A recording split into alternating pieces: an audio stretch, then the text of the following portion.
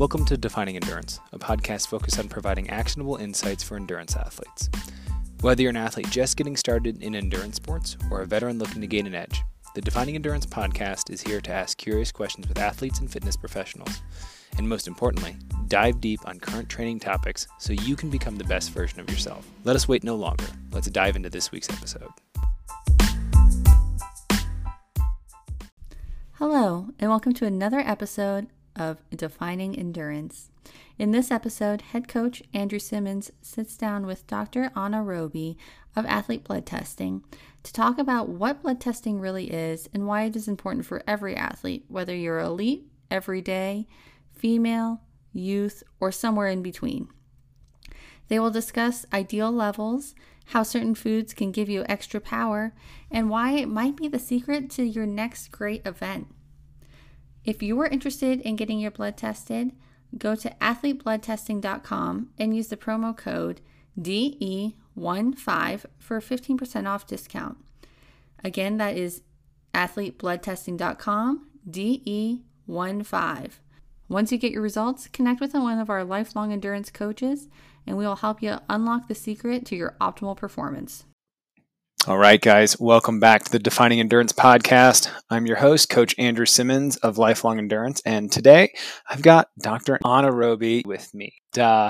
We are actually going to talk a little bit today all about blood testing. She works for a company called Athlete Blood Test, which is a company that I have used and have recommended to a number of my athletes over the years. And one of the things I'm really excited to talk about isn't just why do we need blood testing, but what's the actual benefit that we gain here? So I'm really excited for this discussion, and thanks again for joining me today. Yeah, my pleasure. I'm really excited to chat with you here. This is going to be fun. Before we actually kind of get into the nitty gritty of things, I'd love to understand a little bit more about your background. Have you always called Minneapolis home? I have, yes. I was born and raised in the Twin Cities here, and I've been an athlete my whole life. So I really enjoy sports and athletics. Just being active, it's always felt really good to me. And so when I got to college, I did a double major in exercise physiology and nutritional science. And then after my bachelor's degree, I pursued a combined PhD registered dietitian position at Cornell University, where I was able to earn my dietetics credentials, so do a dietetic internship simultaneously while working on my doctoral research. So I was able to streamline that and really dove into sort of metabolism, biochemistry, and also leaning more towards that practitioner side with the registered dietitian credentials. And then after I finished up my research, I moved out to Washington, D.C., and I was doing some research at the National Institutes of Health, or NIH, in Bethesda, Maryland, where I was doing some research on ketogenic diets and some aging and just a couple other really cool topics. So I have a pretty broad background, but I've always sort of been anchored in sports nutrition because that's the lens through which I see the world as an athlete myself. I love it. So bring us into your world as an athlete. You guys can't see it, of course, because this is a podcast. You're listening to us. But in the background of the video here, I see a nice bike on a trainer. Are you mostly a cyclist? No, I do some cycling. I wouldn't say I'm primarily a cyclist, though. I got my, it's a Trek Amanda, and it's a 47, and they don't make 47s anymore. I'm really petite, so for those of you who are listening, so I was thrilled that I was able to get a bike that fit me. So I got that in Washington, D.C., and I've really enjoyed riding around the district and the DMV area out east. And then I moved back to the Twin Cities after finishing up research at the NIH, and I started a private practice as well as working with Athlete Blood Test. So I do quite a variety of training now. I haven't been competing recently because of COVID, but I enjoy running. I did an obstacle course race and as well as triathlon. So pretty mixed bag at the moment, just enjoying being active. I think when it comes to athletics, I think we talk about blood testing a lot more than we would as more sedentary people. I think most of the time when we think about blood testing, it's usually because something's wrong. especially when we go to the doctor, right? So there's this imperative that if they're drawing blood, something right isn't, something isn't right. And so, personally, when I know we don't know each other all that well, but I went through a journey of where I've lost about 85 pounds. And so for me, when I had to get my blood tested as a bigger guy, they're like, hey, like you're in your early 20s and your cholesterol is really high and all this other stuff. And that was part of a wake up call. One, I hate getting my blood drawn. And two, I was in my early 20s. I'm like, I'm young, like, oh man. And being from Michigan, my family in general, we're bigger people, and so it was like one of those things where like, oh, I can't do whatever thing everybody else is doing around me. And so one of the questions I had for you was, if I were to give you a blood test of, say, your husband, works out every day, triathlete, professional triathlete, and someone like myself in my early 20s, what's going to jump off the paper to you and say, okay, this is how I know without any other information, what are you going to see? Yeah, that's a great question. So no two athletes are alike, and it's difficult to dichotomize people into sedentary versus athletes. But in general, we do see some trends with people who are training, I would say, more aggressively or have a higher training load of, let's say, 10 hours or more per week versus a healthy sedentary person. So if you look at these two, the athlete will likely have lower testosterone levels, a higher BUN and or BUN to creatinine ratio. They'll usually have elevated liver enzymes or LFTs and creatine kinase, which is a breakdown of muscle. Also, we tend to see vitamin D insufficiency or even deficiency in some athletes, usually lower ferritin levels, which is your stored iron. And sometimes you see elevated HDL and LDL in the athletes. So you definitely can see some trends and changes between a sedentary and an athlete or a more active individual. Yeah, actually, it's really interesting you said vitamin D because I actually had a stress fracture. And one of the things that I had come up actually in some blood work that I had done right around that time was that actually my vitamin D was really low. And afterwards they're like, oh, well, this might have played a role in your stress fracture. And I'm like, wait, like I've always associated stress fractures and calcium, right? Like, so what's happening there and why? And I've seen more people with low vitamin D and a higher incidence of fractures or stress fractures, tibial or even tarsal. So vitamin D is really important for calcium absorption.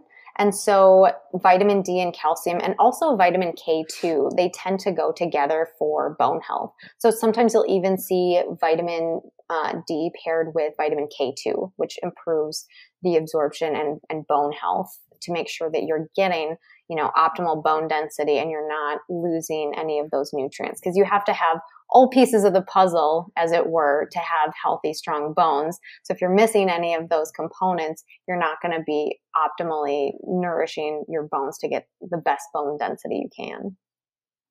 Right on. I know that, a lot of people say, oh, orange juice and iron. And I'm like, okay, I get it. It's supposed to help, it doesn't actually help you absorb more. Does it help you explain the whole orange juice iron thing for those that may not understand? Yes. So the theory behind that is you want to pair an acid or vitamin C, which is ascorbic acid, with non-heme iron. So, usually supplements will have non-heme iron or plant sources of iron. Those are all going to be non-heme. And so vitamin C actually does enhance the absorption of non-heme iron. So taking it with like a squirt of lemon juice, or in your case, you mentioned orange juice, you could do like balsamic vinegar or tomatoes if you're having more of like a meal source. But yeah, taking a supplement with an iron supplement with vitamin C or an acid of other sorts can absolutely help increase the absorption.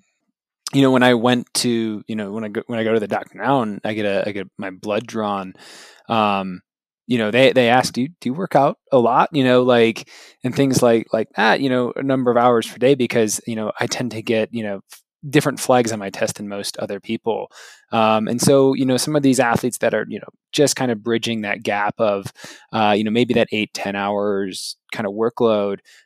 What are the things that, you'd see in an athlete that wouldn't maybe show up on a blood test for a more sedentary person, even though the sedentary person would presume to be healthy? Yeah, so this is a good question. So a lot of athletes come to us after they've been to their general practitioner and they're feeling frustrated because they might think that, something's not quite right. Intuitively, they're like, something's off. Maybe they're feeling really fatigued. So they go to their doctor and they do blood work and the doctor says, hey, everything is fine. Everything's normal. You're good to go. And it's really frustrating as an athlete because you're like, no, I know that something isn't quite right, but I'm not getting answers from my doctor. And so this is where athlete blood tests can really be beneficial because it isn't until they come to us, they can quickly see what's going on physiologically and then get the answers and actionable insights to remedy that situation, to get them back into that, that range where they feel like they're doing well and they're able to function at their best or what they're used to or wanting to feel like.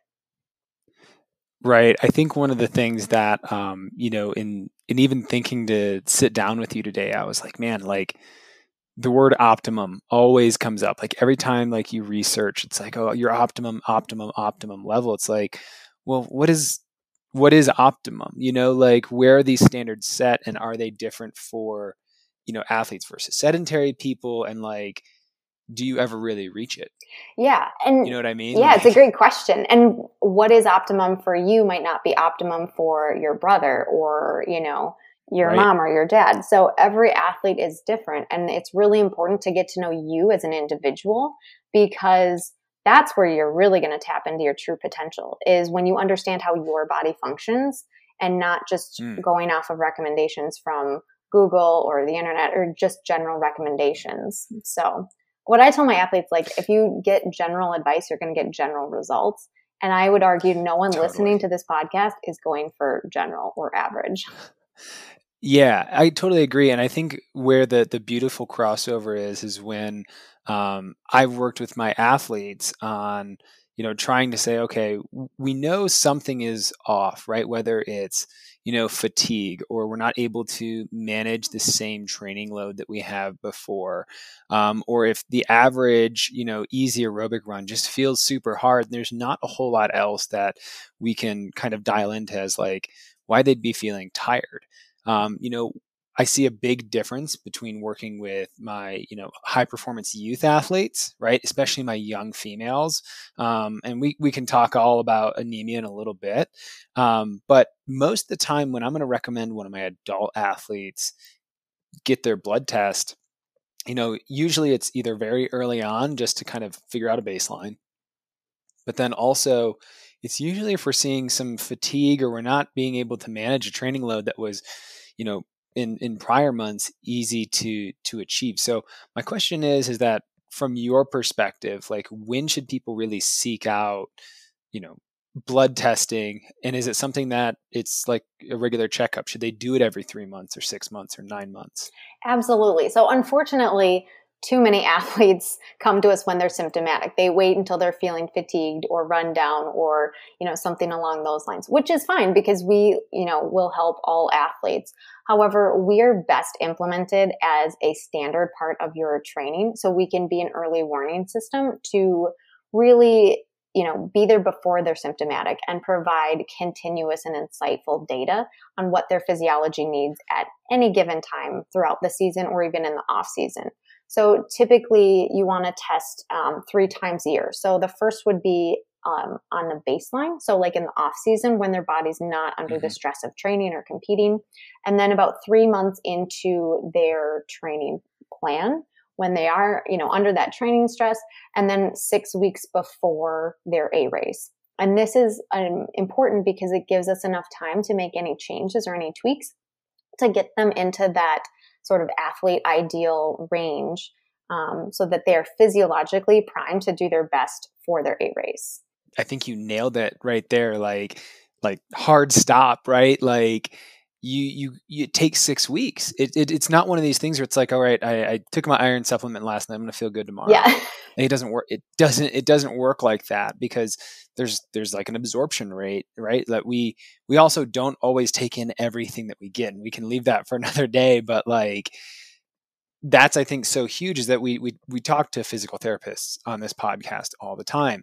And, the best physical therapist is the one that you see on a regular basis. And you're like, I need a little bit of a tune up and a subtle adjustment, right? Move the needle 10 degrees this way, 5 degrees that way, versus like, all right, well, my iron's at 17. Exactly. My ferritin level's at 17. And you're just like, man, all right, well, how long is this going to take to get back to a normal range? Right. And that's something that we see oftentimes too. And like, so going back to your earlier question, about the doctors, I think the ideal or the normal iron range for ferritin for, the general population, is 15. And that is way too low for most athletes. And it's the same thing with other nutrients too, B12, folate. We see these a lot where they're in the quote unquote normal range for people, but it's suboptimal for an athlete who's training, the number of hours that they are. No, I love that. And I think, what you stated there is that it kind of answered one of the questions that I had, is like, should it drive our performance, and I think is there room there then for saying, there is a crossover between, blood levels and performance, and the coaching side of it, right? As an endurance coach, like being able to have that information and saying, okay, we can now, trust that we're healthy to be able to go and move into this 6-week block of training. This gives us kind of our go card. And I think what a lot of people, they don't do that. They don't look and say, all right, do I have everything I need to be able to process this? Because most people think it's just this mental will they have to put their head down. It's like, man, there's so much untapped potential in what your blood work is saying. So, from I guess a performance perspective, we talk about hematocrit levels. We talk about things like that. What are good indicators of performance? Like if you looked at somebody, like we said earlier, like even say your husband is like, where are the things that are like, oh, wow, this guy has, quote unquote, great blood. What do those things look like? Like, I know that we've always talked about optimal levels, but what does that really look like? Yeah, so this is really where repeat testing comes into play. So the nice thing about blood testing is it kind of has compound interest, as I say. So the value builds over time. So repeat testing is important because we want to see how your body is changing and giving us clues over time. Because if I just take your blood right now, I'm going to get a snapshot in time, but it might not give us the best insights into, overall, how does that compare to you normally? And so this is why we recommend getting a baseline test as well. Because then when you were in your training, we have something to compare it to. So we're comparing it to you as an individual. Because maybe you tend to just run a little high in some things and a little lower in others. And that's your happy place. But you wouldn't know that if we just have one test. So, and otherwise, your body's changing and giving us clues over time. So the more data points you have, the better you can use to kind of forecast or see how someone is changing. So for example, some athletes are really sensitive to changes, and hormonal changes can indicate a risk of overtraining. And so we want to look at, your blood and be predictive about what is going to go on in terms of like looking at your upcoming schedule. And the more data points we have, the better of a forecasting tool the blood becomes. So another example would be, a baseline, if you have slightly low free testosterone and it's 11 and it's totally fine. But if, let's say we check up, 3 months into your training and now it's at 6, this could be a red flag and at least a point of discussion with your coach about, training modifications for the next few weeks or months, depending on your situation. So it absolutely should be driving how you perform. And the other thing too is a lot of athletes are spending tons of money on gear, on, shoes and supplements and races. And all of these tools are not going to give you the best results if you don't know what's going on with your own unique physiology and you don't get that understanding of how these changes over time are due to your environment, your nutrition, your training, and everyone is different. So there's no way that you can learn these things by reading or looking things up because it's you as an individual. So, it's kind of like if you have a race and, you have the fastest bike or the fastest carbon plated shoes, but you're low in certain nutrients, you're never going to hit your full potential. And so, in some ways, blood testing can save you a lot of money because now you're not buying unnecessary supplements that are not going to be helping you. And you can really just refine what it is that you do need, focus on that, and, leave the rest. Right, right. And I think you bring up such a great point. Like I even, looking back, if I would have been doing regular blood testing, there's a good chance we could have seen my vitamin D levels were low. And I could have avoided a stress fracture. And I knew I was in phenomenal shape. And I wouldn't say I missed my window to go run another PR. But it definitely like didn't line me up. And it just, it was a high period of personal stress. When I got my stress fracture, my vitamin D levels were low. Like you just go, man, well, wish I would have caught that. And this is a way to be able to do it. And it's minimally invasive. I think, and I think about this, right? The people go, okay, well, how much blood really gets taken out for, the average test? How much is it going to affect me the next day? And so I guess that's the point and clear question.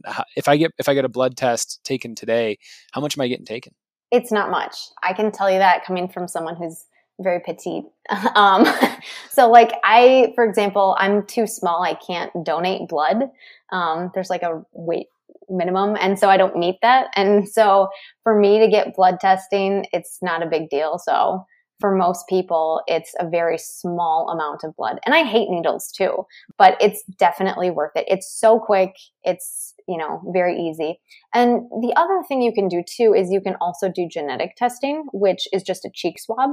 And so that's really nice because, they'll mail the kit to your house. You just swab your cheek, put it in the prepaid envelope, and that's it. Like they'll, send you your report via email or get a login for that. And so that's really cool too, because number one, no needles. Number two, you don't have to leave your house. But number three, it is kind of a bigger picture about how your nutrient tendencies tend to be. So if you tend to be high or low in things. And so you can get the blood and the genetic together. And that is really powerful because that is our platinum panel. And so that gives us the ability to create dietary strategies to tailor to each athlete because it's predictive. It's the roadmap that's going to prevent some common problems. And our testing methodology was developed to be a driver to your training, your nutrition, and your recovery, not as just a reaction to your symptoms, which might be the case for a lot of blood tests, because that's usually when athletes come to us as they're symptomatic. But yeah, athlete blood test, I would say, is best used as kind of that foundation to create your training plan and nutrition and recovery, and not just sort of a last-ditch effort. But yes, going back to your question about the blood, it's very little. And, you should only be getting it, a few times a year too. It's not like you're having to go in and get tested every week or anything. And so I want to take a little bit of a personal turn here. And I want to talk about, female athletes. I think one of the things that, and especially as a male coach, that, I've had to learn how to, speak about and speak to is menstruation. And I think it is something that requires a good understanding of that. Yes, there's blood loss, there's everything that goes into that. It's like we have to time training to really be able to, we can leverage that cycle. We can actually use it to our benefit. It doesn't have to be seen as like, oh, I'm on my period and it's like this bad thing. We can actually use it as a strategy. And so I think one of the things that kind of came into mind for me is that if I'm going to recommend an athlete get a blood test, where does that best fit in their cycle, in a given 4-week cycle? That's a good question. So we recommend that they test on day 3 of their cycle, which is pretty easy. So that would just be the 3rd day of their period.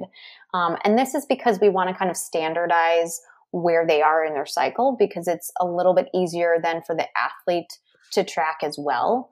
Right. So it's pretty easy to figure out day 3, but if it was a later date, it can be a little tricky. So day 3 is kind of a standard, and you see that in research studies as well. And this is really helpful because, like you said, we can now leverage, the female physiology for our training. So it's important that we understand how to work with it instead of just trying to kind of like push through and sort of white knuckle your way through some workouts that if they were just placed in a different point in your cycle, could have very different results in the outcome and how they felt and how they were able to perform the workout. Were they able to hit that pace? Were they able to, complete the workout even? So it's really helpful that coaches, are starting to understand more about female physiology. I know it's probably a little awkward or a little strange as a man, not really being able to relate to that.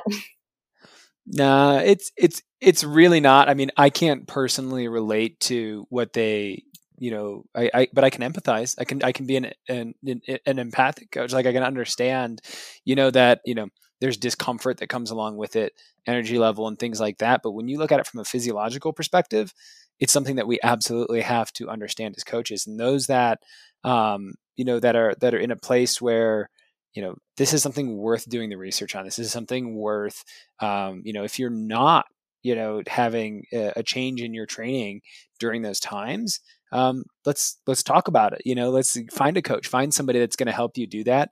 Because just as you mentioned, pushing through that, it's just an unnecessary grind, when we could actually be getting a much larger benefit on the other side, of that. So I really appreciate that. I think one big thing that I've kind of found as a theme in the first little time we've had here together is that a lot of this is predictive. A lot of this is things that once we acquire an information and trends, much like training, right? We can start to say, oh, if we know we're going to pick things up, we gotta leverage our sleep just as much. This is something that becomes a part of the picture that I don't think is there for a lot of athletes, because just like myself as an endurance coach, they see blood testing as, well, that's only for pros. So for kind of the average people, or maybe even our masters athletes, those older athletes that are there, like, what's the real benefit to be gained if they're not a pro? So I think this is a really good point, and it's a misconception oftentimes that, blood testing is just for Olympians and professionals. And it's only recently now that we are sort of bringing it to active individuals. So, I even work with, athletes who don't define themselves as an athlete. They say, I'm just going to the gym every day. And I'm like, you're an athlete. Your body doesn't know if you're training for a race on the calendar or if you're just, recreationally working out. Anytime you're consistently moving your body and, going for some sort of physical endeavor, your body doesn't know the difference. So your body's going to be adapting to that. So there's a lot that can be, gained from that. Like I think your point about the vitamin D is beautiful, that, you could have avoided that deficiency and potentially that stress fracture had we known that earlier. So you can really get some insights into your nutrient levels. So as a dietitian, I really enjoy working with the nutrient levels, and how is your nutrition impacting your body, and how is your training impacting your body? Are you currently getting the training adaptations that you could potentially be from your workouts? Because we're all working out for different reasons, but no one is going out there just because they have nothing else to do.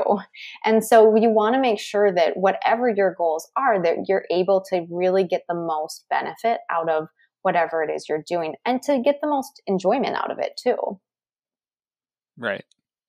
No, I hear that loud and clear. I think, a lot of people, that seek out coaching, that seek out blood testing, that seek these things, they're not just type A people, they're lumped into that, but they're optimizers. So if you're someone that's out there that's always trying to, maybe you don't need the shoes, but you like the shoes because it's cool technology.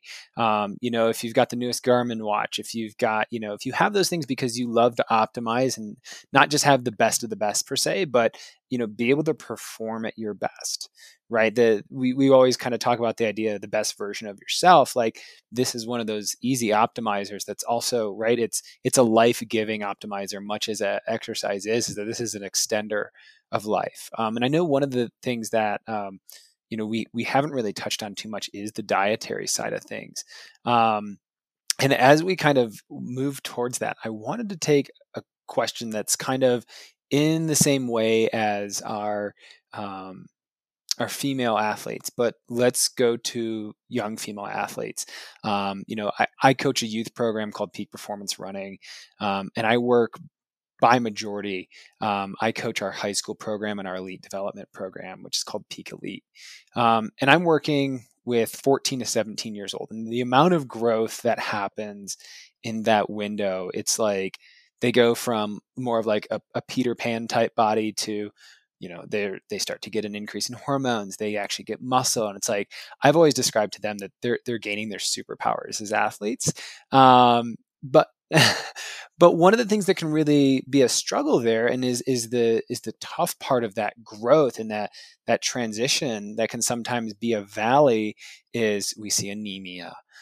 We start to see what falls into what we call red S, or the relative is, let's see, is it relative energy or deficiency. I can't remember. Yep. Deficiency syndrome. Yeah. There we go.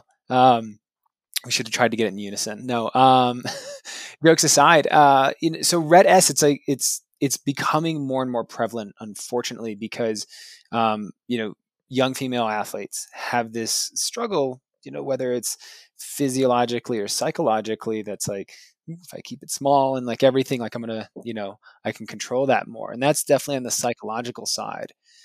But how can we, or I as a coach, from the actual blood testing perspective, is this something that they should be doing at that age? Is this something where they're going to actually be able to get a benefit that's going to help define the training load that I can give them safely? Yeah, we do work with younger athletes as well. I mean, primarily, adults, I would say, 18 and older. But, you do see some, younger athletes who they are very serious about their training. And, red S is definitely something you want to be watching for.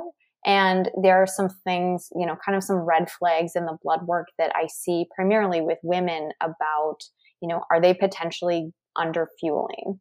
And you start to see changes in biomarkers with individuals where, it just makes you question, are you getting enough nutrients to support your current training loads? So we don't diagnose REDS with a blood test, but we can see some insight into what's going on in the body and how it's responding to not just training load, but also fueling and nutrition as well. So I think it's incredibly important for coaches to just kind of be aware of, how their athletes are not just performing, but how are they feeling? How are they acting? Especially like around food, because it can be a very challenging time, especially for, pubescent girls going through all of those changes.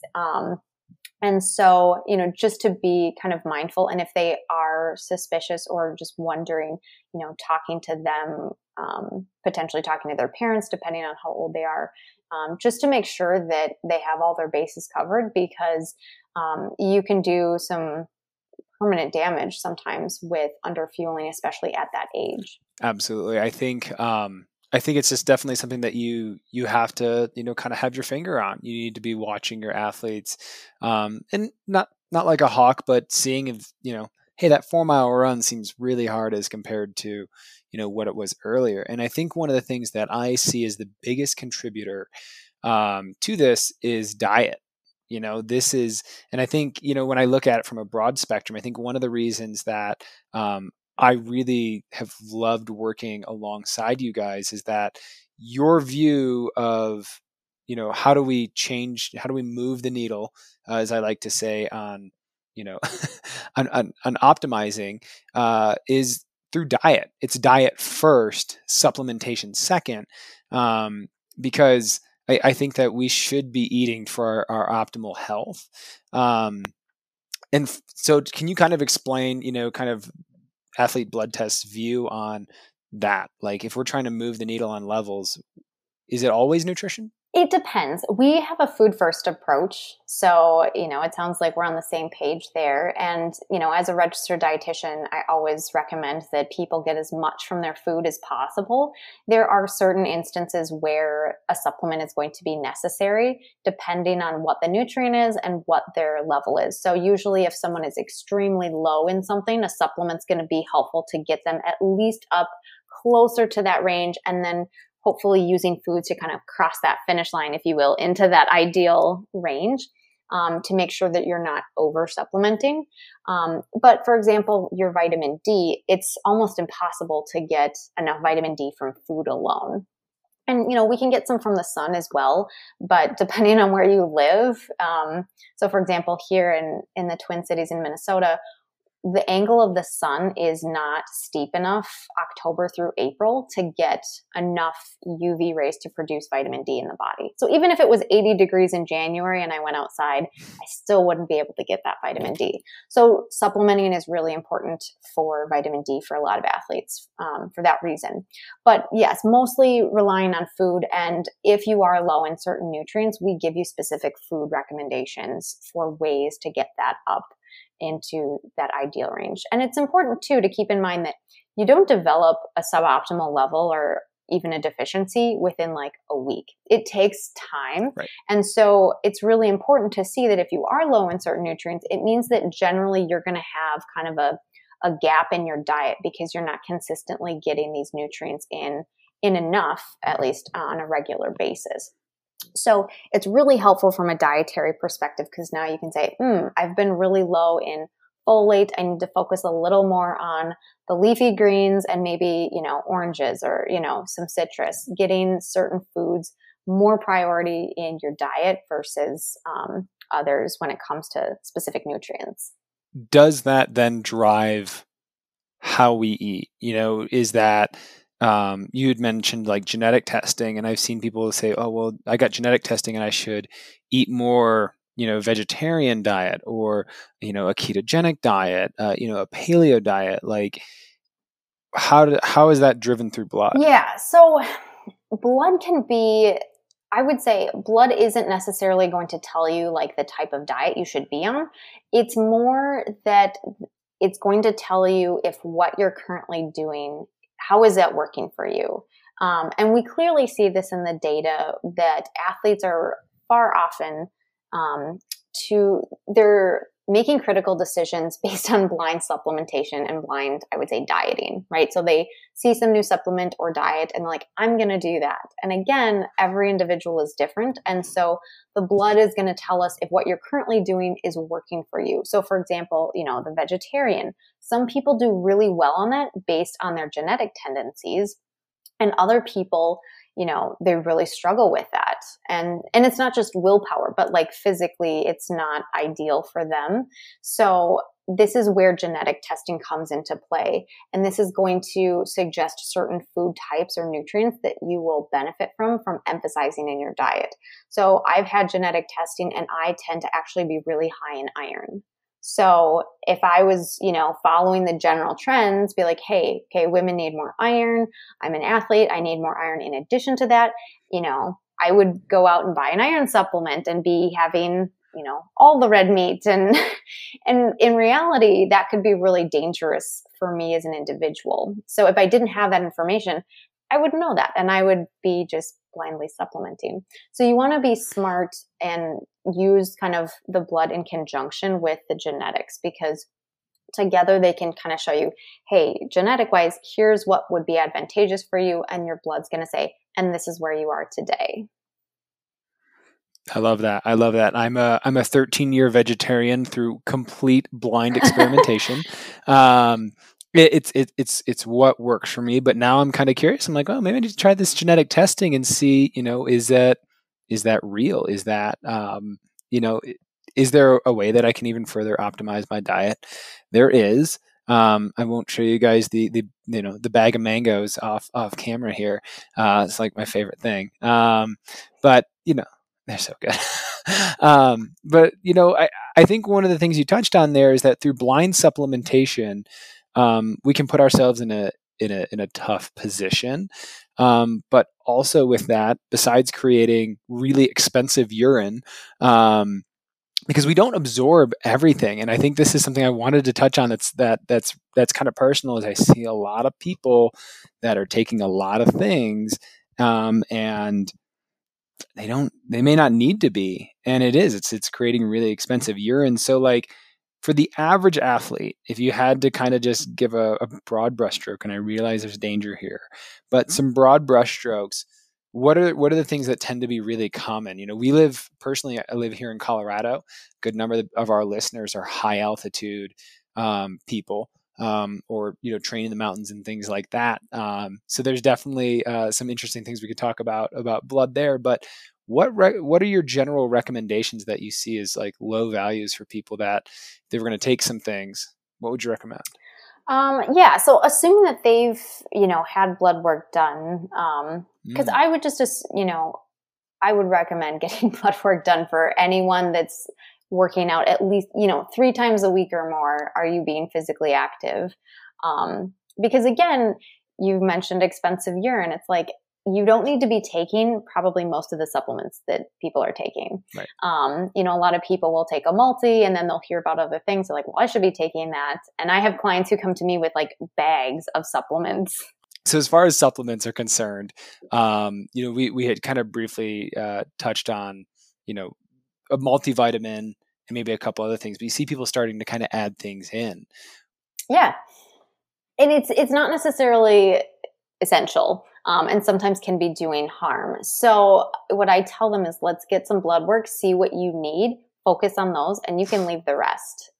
Because you think about how much you could potentially spend on supplements over your lifetime, and it's thousands, if not tens of thousands of dollars, depending on what you're taking, because supplements are usually fairly pricey. And so, most of those, they're not going to have any influence on your performance in a positive way. Sometimes they might even hold you back. If you're starting to build up, excess in the body, you can start to see symptoms from toxicity. So instead of just generally supplementing, find out what you need. Usually, some common things that I see in athletes will be vitamin D is usually sometimes low. Otherwise, magnesium, potassium is pretty common, and sometimes folate as well. And so it's really important that you're getting those. Usually from the diet is really important. But, depending on what the nutrient is will determine kind of the dose and how long you want to be on the supplement too. And we're very specific in terms of giving recommendations for supplements. We'll say, take X many milligrams for, X, this time, twice a day for 3 weeks or whatever. We're not just going to say, hey, Andrew, take a vitamin D supplement, and you're supposed to figure out how much and for how long. We're really specific with that. So, we'll give you, for vitamin D, take 1,000 IU every day for 2 weeks, then, every other day for 3 weeks, and then discontinue or whatever. So we're really specific, and you don't have to be figuring this stuff out on your own. So. And are all supplements really created equal? Is 1,000 IU vitamin D of 1,000 IU no matter where you buy it from?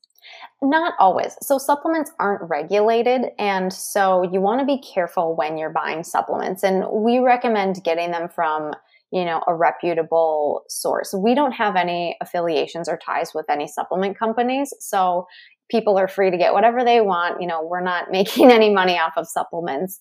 But we do strongly encourage them to get supplements that are third-party tested, especially if they're a competitive athlete. So if you're going to do any kind of race, then you want to make sure that it's tested for purity and it doesn't have any banned or illegal substances mixed in, because there can be substances that are like legal in the government's eyes, but illegal for sports. So sticking to well-known brands, and also brands that are, tested by the, anti-doping association, your as WADA well. and your Yeah. USADA. So WADA.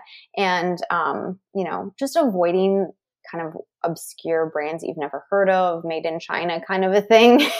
Probably best to stick to more common ones that are tested. I think one of the things I wanted to do, because they can all be a little bit controversial, and I think these things kind of fall into the expensive urine side of things. I wanted to take a chance to kind of go through a few supplements or things that tend to fall into the sports performance supplement world of things. And now I don't need to, give either of us career suicide here. So we're going to talk in general terms about kind of some of these supplements. And just to kind of move quickly through them, I'm going to ask you about a few supplements and whether you think there's actual benefit to be gained, there's no benefit to be gained, or if it's more or less just kind of a placebo. So the first one up here, beet juice. I would say there's potential benefit here. It depends on the athlete. So something you want to keep in mind is, this is going to increase nitric oxide in the body. And if as an athlete, you tend to be low in blood pressure, and women especially, so women are more likely to suffer from hypotension. And this is because of estrogen. Estrogen has a pretty big effect on nitric oxide production.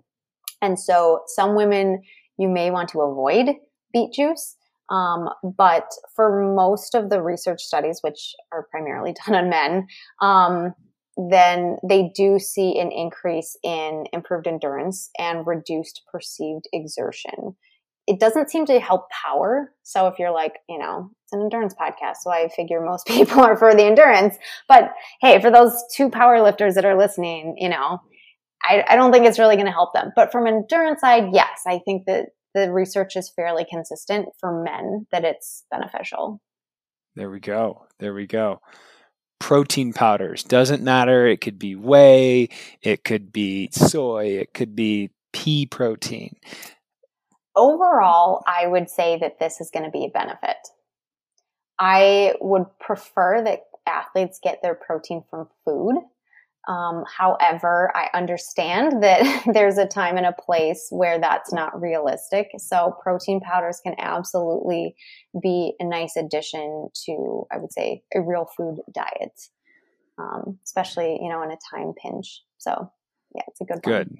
I love that. And as a nutritionist, sometimes you can only get it in through, that's calories too. Exactly. And we don't really see negative effects from excess protein either. There's been some debate about, is excess protein bad for your kidneys or your bones? And it doesn't damage your kidneys as long as you don't have a pre-existing kidney condition, and most people don't.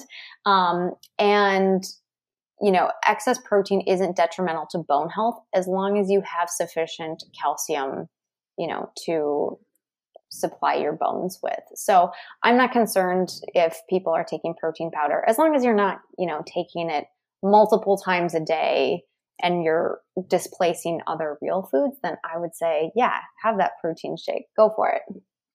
All right, next one up here, BCAAs or branched chain amino acids. Oh, this is a popular one. So I think that there can be a minor benefit to branched chains. Most of the time, it's completely unnecessary.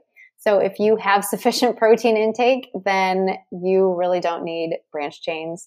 However, there is some literature showing that if you have suboptimal protein intake, that it can be beneficial, especially like with endurance athletes. And for some of these really long workouts, it can be helpful. There isn't really a downside besides the cost of it. So as long as you're not taking it, sipping on it all day, every day, then I would say if you want to, you can. But if, you don't want to, you're really not missing anything. Just have enough protein. Yeah. All right. This one I think is more towards more towards the geriatric population. I'm kidding, but glucosamine. I remember growing up in the early 2000s. I felt like I saw it for whatever reason in commercials a lot. Like it's like, oh, my joints, they ache. Is glucosamine like is this from a perspective of improving your blood performance? Is there anything really to be gained there? So if you look at the research, there is a minor benefit. And in athletes, it shows that it may help slow joint degradation. So it's minor in terms of like the improvement. It's not like you're going to go from a crippled, osteoarthritic individual to, sprinting. But the research does show that there is some consistent minor benefits. So as long as it's dosed appropriately, I don't see a whole lot of issues. Some people have been concerned about, potentially liver issues, but in the research, it shows that it could be helpful for your joints. So Yeah, I would say that might be. It's a solid maybe. It's a solid maybe. Yeah. And then what about individual amino acids? I see people that are like, oh, I take L-carnitine. I don't need to take the BCAAs. I'm just going to take L-carnitine. So when you look at the research, there's a lot on the individual aminos, especially like L-carnitine. They've looked at a lot of different outcomes for supplementing. So it depends on what outcome you're looking for. But overall, if you look at the literature, it looks like there is a more positive effect than negative. It's usually minor benefits, but especially if like you're at that top end, you're looking for marginal gains, 1-2% increase in your performance. That can be a big difference. The difference between first and fifth place in an Ironman is 1%. So right, absolutely. So it's enough. It's enough. It's a solid maybe. That's enough. Yes. So the last one here, it's where I stray away from my personal diet as a vegetarian, is actually in fish oil. So is this something that you guys see as people needing in their diets more? Is there a benefit to be gained by taking it? Yes. So I would say it's best to get it from fish because you're going to absorb it better. However, generally speaking, for most individuals, I think they would benefit from taking a fish oil. Especially as an athlete, you're going to be producing more oxidative damage in your body and more inflammation. And fish oil is rich in omega-3 fatty acids, and that controls a certain inflammatory pathway that helps decrease the inflammation in the body. So taking a fish oil daily is more likely to help you than to be neutral or harmful. Am I going to be okay if I take it like as an Udo's oil 369? Yeah, I know that's very specific. But those, omega-3, omega-6, omega-9, is 6 better than 3 better than 9? Like, is there, or am I just good taking my fish oil? Yeah, I mean, I think taking a fish oil would be fine. Most people get plenty of omega-9 and omega-6 in their diet. So it's usually the omega-3 that people are lacking in or very low. And some people will look at specific ratios of omega-3 to 6. And yeah, most people are getting plenty of 6, but very little omega-3. So again, trying to just increase your food intake of those can also help as well. So if they do eat fish, then having the fatty fish. Otherwise, if you're not eating fish, then or other seafood, then things like walnuts, flax seeds, chia seeds, hemp hearts, those are all going to give you some omega-3, not as much. Fish is going to be richer in a type of omega-3 that's important for your brain called DHA, and so that's going to be the most kind of concentrated source, whereas the plant sources are a little bit higher in something called EPA and not quite as much DHA. So fish does have, I would say, an advantage over plant sources of omega-3s. So if you are open to it, I would opt for the fish, but not everyone wants to do that. So then getting them from the plant sources will also work. I think the biggest thing from our discussion today as we close out is, one, do the blood testing, get the information, because having information is always education, which means you can make better decisions. Better decisions ultimately lead to, move the needle when it comes to that 1% or 5%. But I've seen athletes move the needle way more once we've even just achieved out of the valley they didn't know that they were in. So as we close out, I want to make sure that people can kind of follow you, figure out, where to find you. As they all know by now, athletebloodtest.com is where you work, one of the many things that you do. But if they're looking for you on Instagram, if they want to learn more about this kind of stuff, where can they find you? Yeah. So Athlete Blood Test is also on Instagram. I think it's athletebloodtest.com. Otherwise, if they want to reach out to me personally, I'm also on Instagram at Dr. Anna Roby. It's just DRANNAROBY. And that's also my website. So dranaroby.com. So I also work with athletes individually through my private practice, through nutrition, and trying to get them to their best place. I love it. I love it. This has been a super fun conversation for me. I even got some questions answered, so it was a little bit self-serving. But all things aside here, I'm actually really excited. I might just have you back on so we can break down the great debate of ketogenics versus vegetarian versus paleo, and just put them all head to head and see who comes out on top. For endurance athletes, because it's the number one question that I get. But I guess we'll have to wait for later to answer that question. Yes, to be continued. Absolutely. Anna, I look forward to having you back on. Thanks for joining the Defining Endurance podcast, and we'll catch up with you soon.